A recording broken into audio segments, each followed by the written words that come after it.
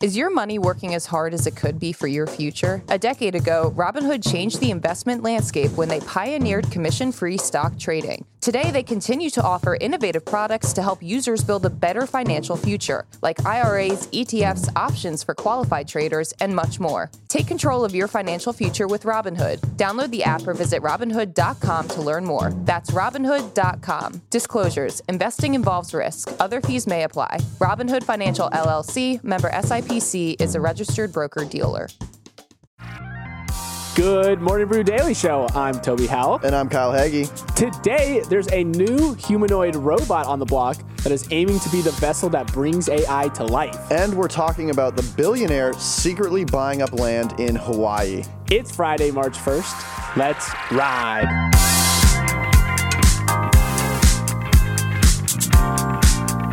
Kyle, wonderful of you to join us as Neil takes a much-deserved day off. It's been a minute since you've been under the big bright lights. I thought you guys forgot about me. We absolutely did not. You're looking stellar as always, but we've definitely picked up some new listeners since your last podcast appearance. So can you take a minute to kind of reintroduce yourself to the world and talk about what you do outside of guest hosting this podcast? I mean, I'm focused on the podcast. I'm wearing the Morning Brew Daily sweatshirt. This is all I think about. When I have other time, I have to reintroduce myself to the entire listeners. I'm an only child. Okay, I'm from Minnesota, and really I am either listening to podcasts or recording them. Big podcast person. I love to read, and I like to explore New York City. I feel like I'm doing like Hinge prompts or something. You're doing put me great. on the spot. And I actually learned a lot about you right there. I didn't know you're an only child, but no, it makes sense. It explains a lot. Sense. Well, thank you for joining us. And yeah, Neil will be back on Monday. Before we jump into the show today, let's hear a word from our new sponsor, Factor. Factor makes delicious, ready-to-eat meals that come fresh, never frozen, and are crafted by their team of expert chefs. Seriously, these things are restaurant quality. Easy, Toby. I can see your mouth watering on the mic right now. I'm just picturing an unopened Factor meal, so much deliciousness inside. I just want to rip off the film and dive right in. Okay, contain yourself. We have a podcast to film. The one reason I'm super excited about Factor, Morning Brew gets our own code. So head to factormeals.com/morningbrew50, then use the code morningbrew50 to get 50% off. That's code morningbrew50 at factormeals.com/morningbrew50 to get 50% off. And for our first story, Toby, we're going straight to the top. We're talking Oprah Winfrey. Now, Oprah has announced that she's going to be leaving the WeightWatchers board after serving on it since 2015. And not only was she serving on the board, she was the company's largest shareholder with a stake of around 10% in the company.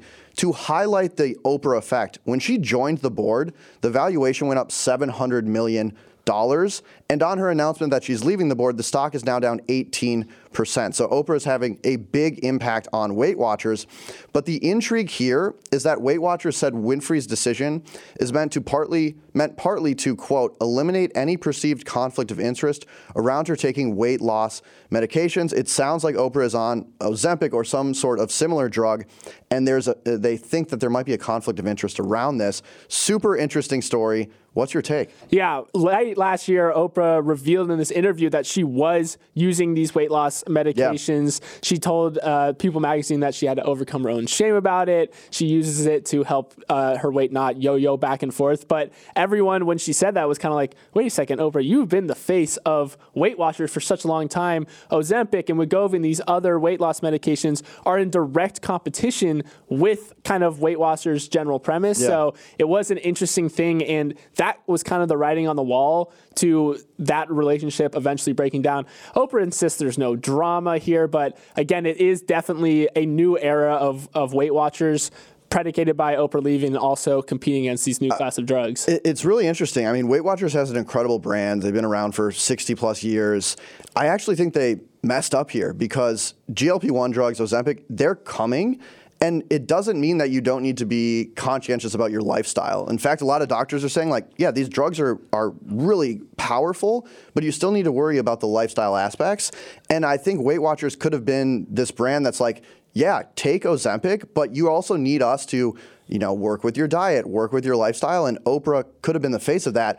I feel like they fumbled here. They haven't fumbled yet, though, because I think you're dead on. The real question is, can WeightWatchers and Ozempic coexist? And you're totally right. Technically, they are supposed to, because a lot of clinicians are saying, hey, listen, you can't just hop on these drugs and then expect the weight to stay off forever. Right. You do need to also augment them with lifestyle changes, and WeightWatchers has been doing that for a long time. If we do dig into the financial tale, though, you are right. They are maybe fumbling a little bit. WeightWatchers revenue dropped nearly 15% in 2023 compared to the year prior.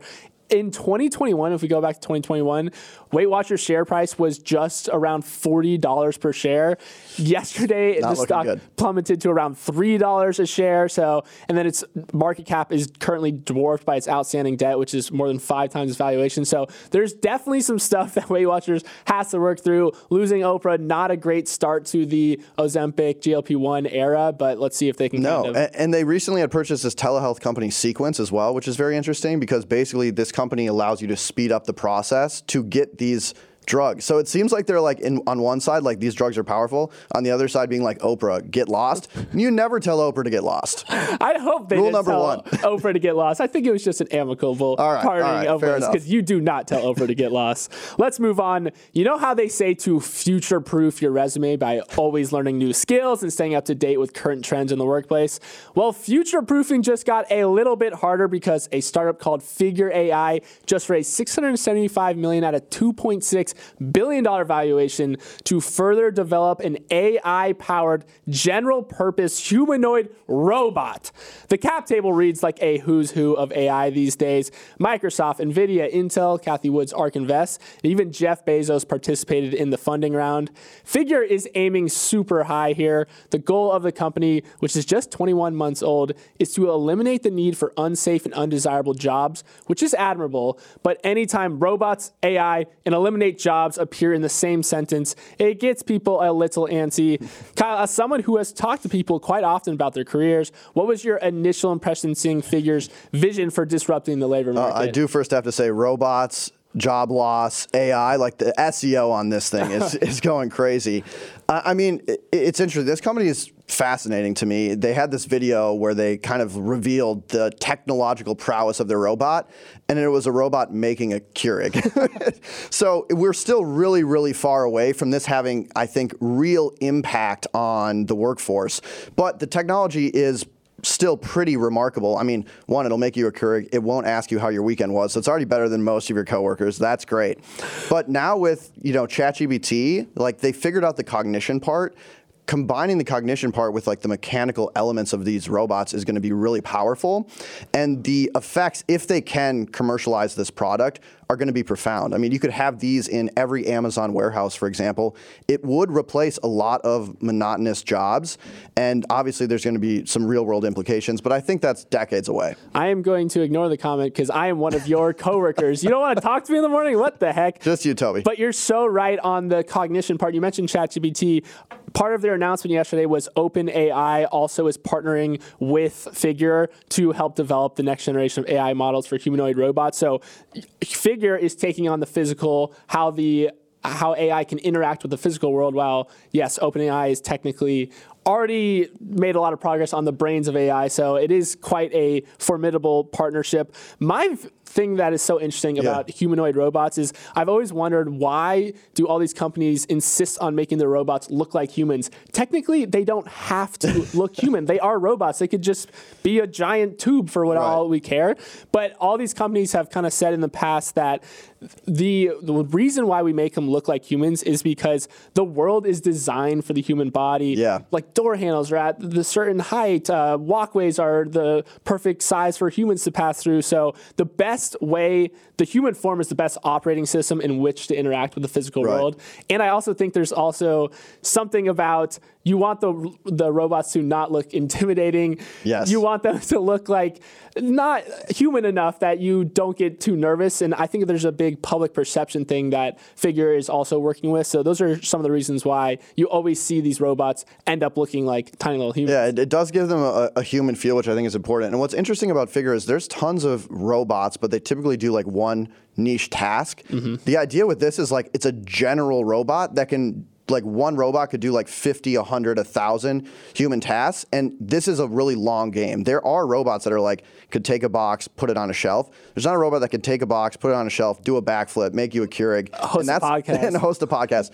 Our jobs are safe for now. Yeah. And also the founder of this company is a really successful entrepreneur. He's taken 2 other companies, one company public, got another company acquired for $100 million. He's really good at raising money. He's really good at setting a vision. I think this is an interesting company to watch. All right, let's move on to our next story. Toby, we are talking about a match made in heaven. It's not peanut butter and jelly.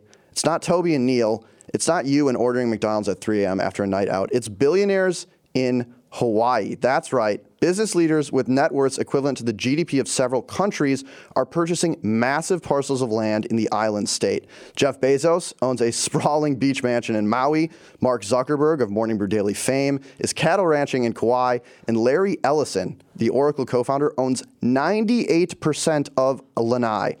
And since the pandemic, Mark Benioff, founder of Salesforce, has been on a Hawaiian shopping spree as well, purchasing 22 parcels of land in just 3 years. That's right, Mark Benioff, the guy telling his employees they should stop WFH or working from home, has been WFHing himself, aka working from Hawaii. And this small town he's been purchasing land in, Waimai, is this really tight-knit community. They have a large native Hawaiian population, and the people here say they don't want to lose that culture. And that's kind of the fear that a lot of Hawaiians have, that this quote-unquote mainland money is coming in, purchasing parcels, and maybe disrupting their way of life. What's your take on all this? Yeah, so an NPR reporter sat down with Mark Benioff and kind of dug into exactly what the heck is going on.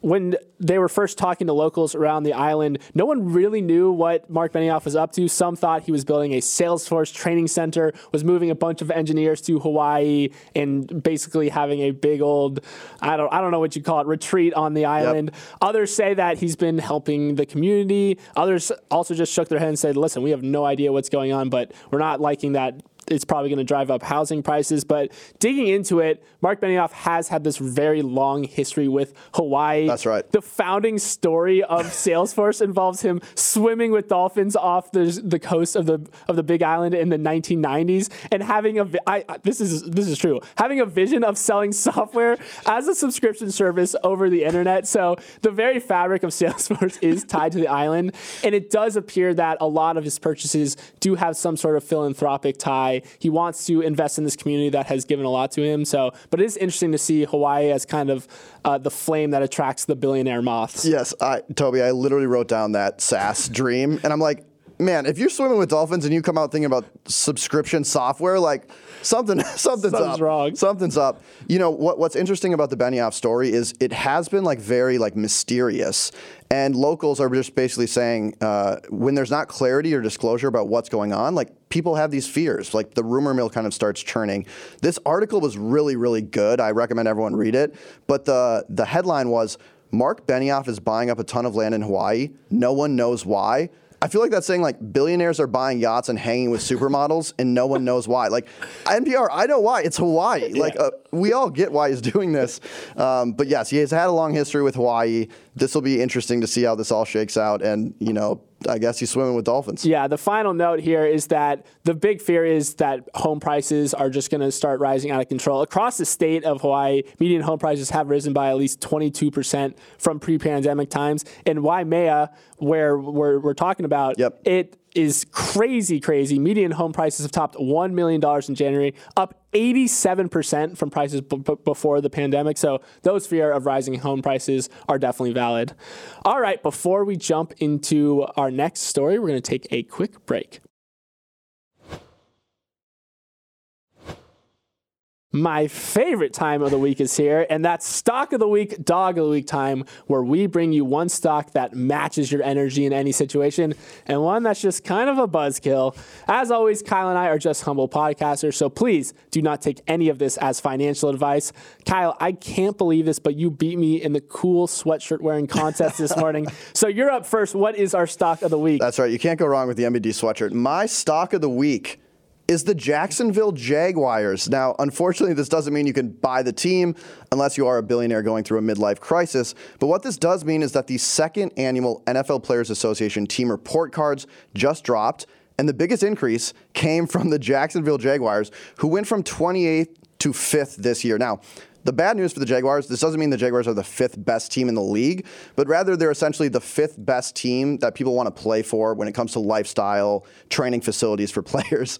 And the reason for this big jump is they got rid of rats. They had a rat infestation for 3 to 4 weeks in their locker room, and they literally got a new facility, no more rats, and then their ranking went up. So if you're looking to boost your ranking, get rid of the rats. The other interesting thing from this association report was the back-to-back Super Bowl champions, the Kansas City Chiefs, ranked 31st out of 32 in this survey. So maybe good facilities are overrated. It appears the data proves that. This report is always so interesting. It's an annual report. This year, 1,706 players, nearly 76% of every player in the league was surveyed. You basically get the tea on everything that's going on in the NFL. And I do think the rat thing is hilarious. With the Jaguars, everyone's like, listen, all you had to do is get rid of a rat infestation, and we are happy. I do think the Kansas City Chiefs are incredibly interesting. Right. Their big knocks were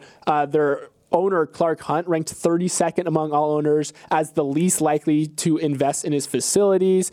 But Andy Reid did rank as the top head coach around the league. So if you have the choice between bad owner and bad coach, you definitely take the bad owner. And like, if it ain't broke, don't fix it. Like, this guy's like, we don't need new facilities. You keep winning. Right. Maybe they should lose a little. Some of the other weird stuff that came out of the survey, former Raiders head coach Josh McDaniels was ranked as the worst head coach. So Raiders fans, I know how you feel about that. The Tampa Bay Buccaneers weirdly has been charging players around $1,700 to opt out of having a roommate on road trips, which again, like, this is the NFL we're talking about. Why are you charging your own players to get out of having roommates? And then also the Bengals, who last year didn't provide 3 meals a day at all for any of their players. This year, they're turning over a new leaf and providing 3 meals a day to their players, but only on Wednesdays for some reason. So super interesting. It's so funny how different you expect the NFL to operate as this high star-studded league where everyone's getting pampered all the time. Not the case. Yeah, so they're charging players. And Toby, if we were on a road trip, I would room with you. And I wouldn't pay $1,700 to not room with you. Don't tell Neil that, but I appreciate that. Let's move on to our dog of the week, which is the cloud software company Snowflake. There was an interesting scenario on Wednesday where you got a chance to see exactly how much the public markets value a company's CEO. Snowflake announced that its chief exec, Frank Slootman, who had been leading the company since 2019, was retiring, and shares immediately plunged 24% in after-hours trading, erasing around $17 billion in market cap in a matter of minutes. Now, I should add that Frank Slootman is kind of the Lionel Messi of enterprise software. He previously took Data Domain and ServiceNow public, as well as Snowflake back in 2020. Slootman is maybe one of only a handful of public market CEOs where a stock would immediately tank on news of their retirement, but it was interesting to see it play out in real time like that. And incredible Succession vibes where it's like, this is dad. Right. Like, you literally saw the market value drop $17 billion just because this guy's leaving. Now, the person who's filling in or coming into the CEO role is their senior VP of AI.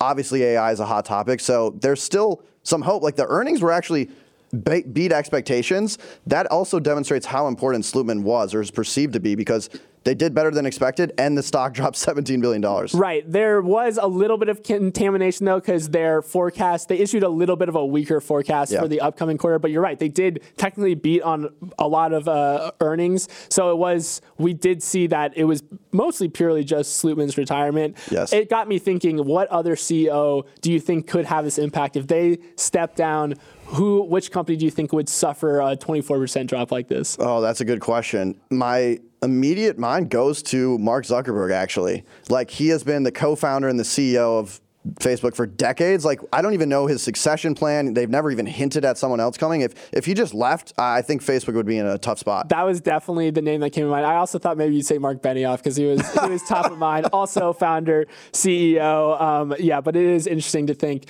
I was wondering too, if Elon Musk suddenly stepped down from Tesla, would the stock tank, or at this point would it just kind of waffle? I think if he stepped down from Tesla, the stock would tank, and if he stepped down from Twitter, the stock would go up. That is dead on. one.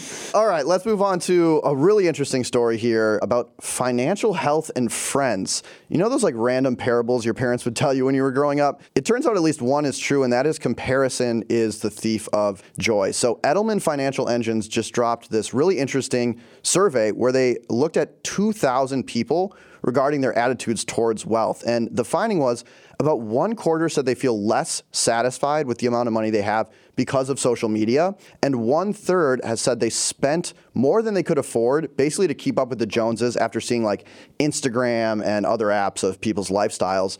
And this falls in line with other recent studies that we probably all heard of. One that looked at how different groups compare their own financial well-being after learning where they were ranked within their peer group. And essentially, if you're doing really well, and you see that other people are doing worse than you, you feel happier.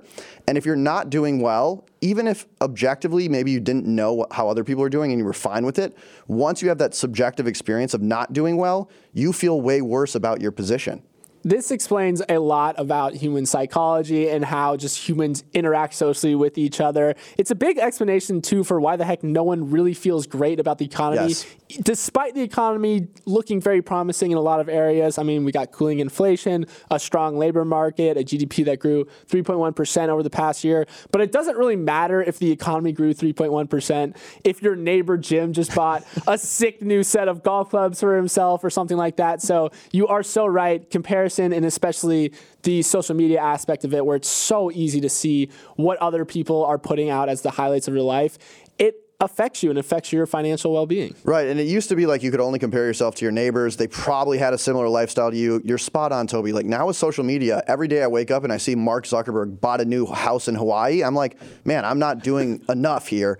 And the article in the Wall Street Journal is really interesting because they followed this couple that essentially like was feeling really bad about social media in making it compare their finances, and they just got more involved like locally, and they really focused on like their own situation. They got involved with their local chamber of commerce, and they said they felt a lot better. I think it's just a good lesson for all of us. Like sometimes stepping away from social, getting back to reality, you know, turns out it makes you feel good. Yeah, I mean, it's not revolutionary, but it's much harder to do than you might think. Yes. So, Kyle, if you see me in my exorbitant lifestyle on social media, don't worry. You're doing. Yeah, you're when doing you pulled up in your Porsche this morning, I was like, I have to record a podcast with him? Damn. That was actually a taxi cab, but I appreciate that.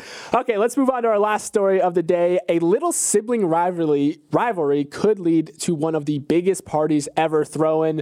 Mukesh Ambani, who is the chairman of Reliance Industries, the Indian conglomerate involved in everything from textiles to telecommunications, is Asia's richest man with a net worth of $114 billion. And he's throwing the weddings to end all weddings for his youngest son. I bring up sibling rivalry here because back in 2018, Ambani threw his daughter the most expensive wedding India had ever seen.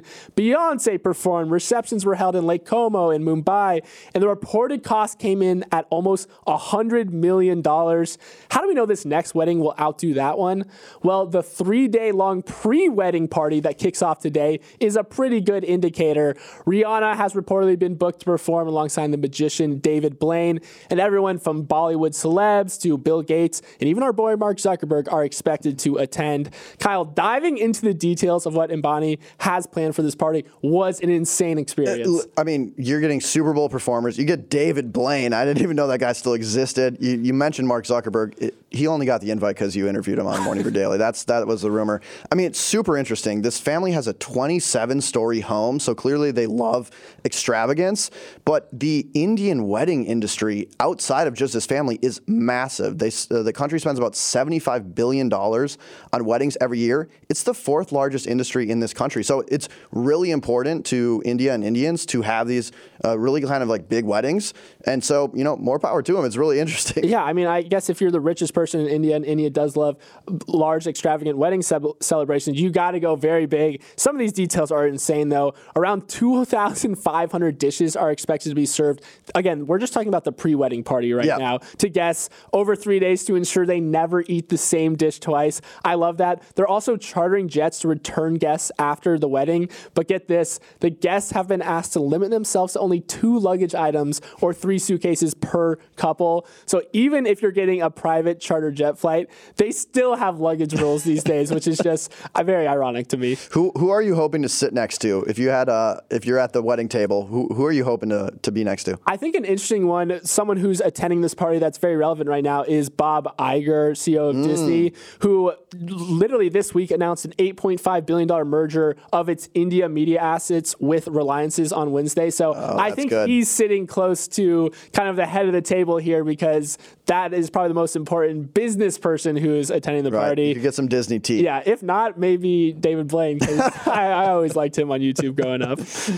All right, Kyle, a pleasure as always, sir. And may I add that you're looking especially spiffy in that Morning Brew Daily hoodie. You are rocking. Thank you, Toby. But let's roll these credits. If you want to rate Kyle's performance on a scale of 10 to 10, our email address is morningbrew@morningbrew.com. Emily Milliron is our editor and producer. Raymond Liu is our associate producer. Uchenna Waogu is our technical director. Billy Menino is on audio. Hair and makeup somehow managed to snag an invite to the Ambani party. What the heck? Devin Emery is our chief content officer, and our show is a production of Morning Brew. Have a great weekend, everyone, and I wish you all well.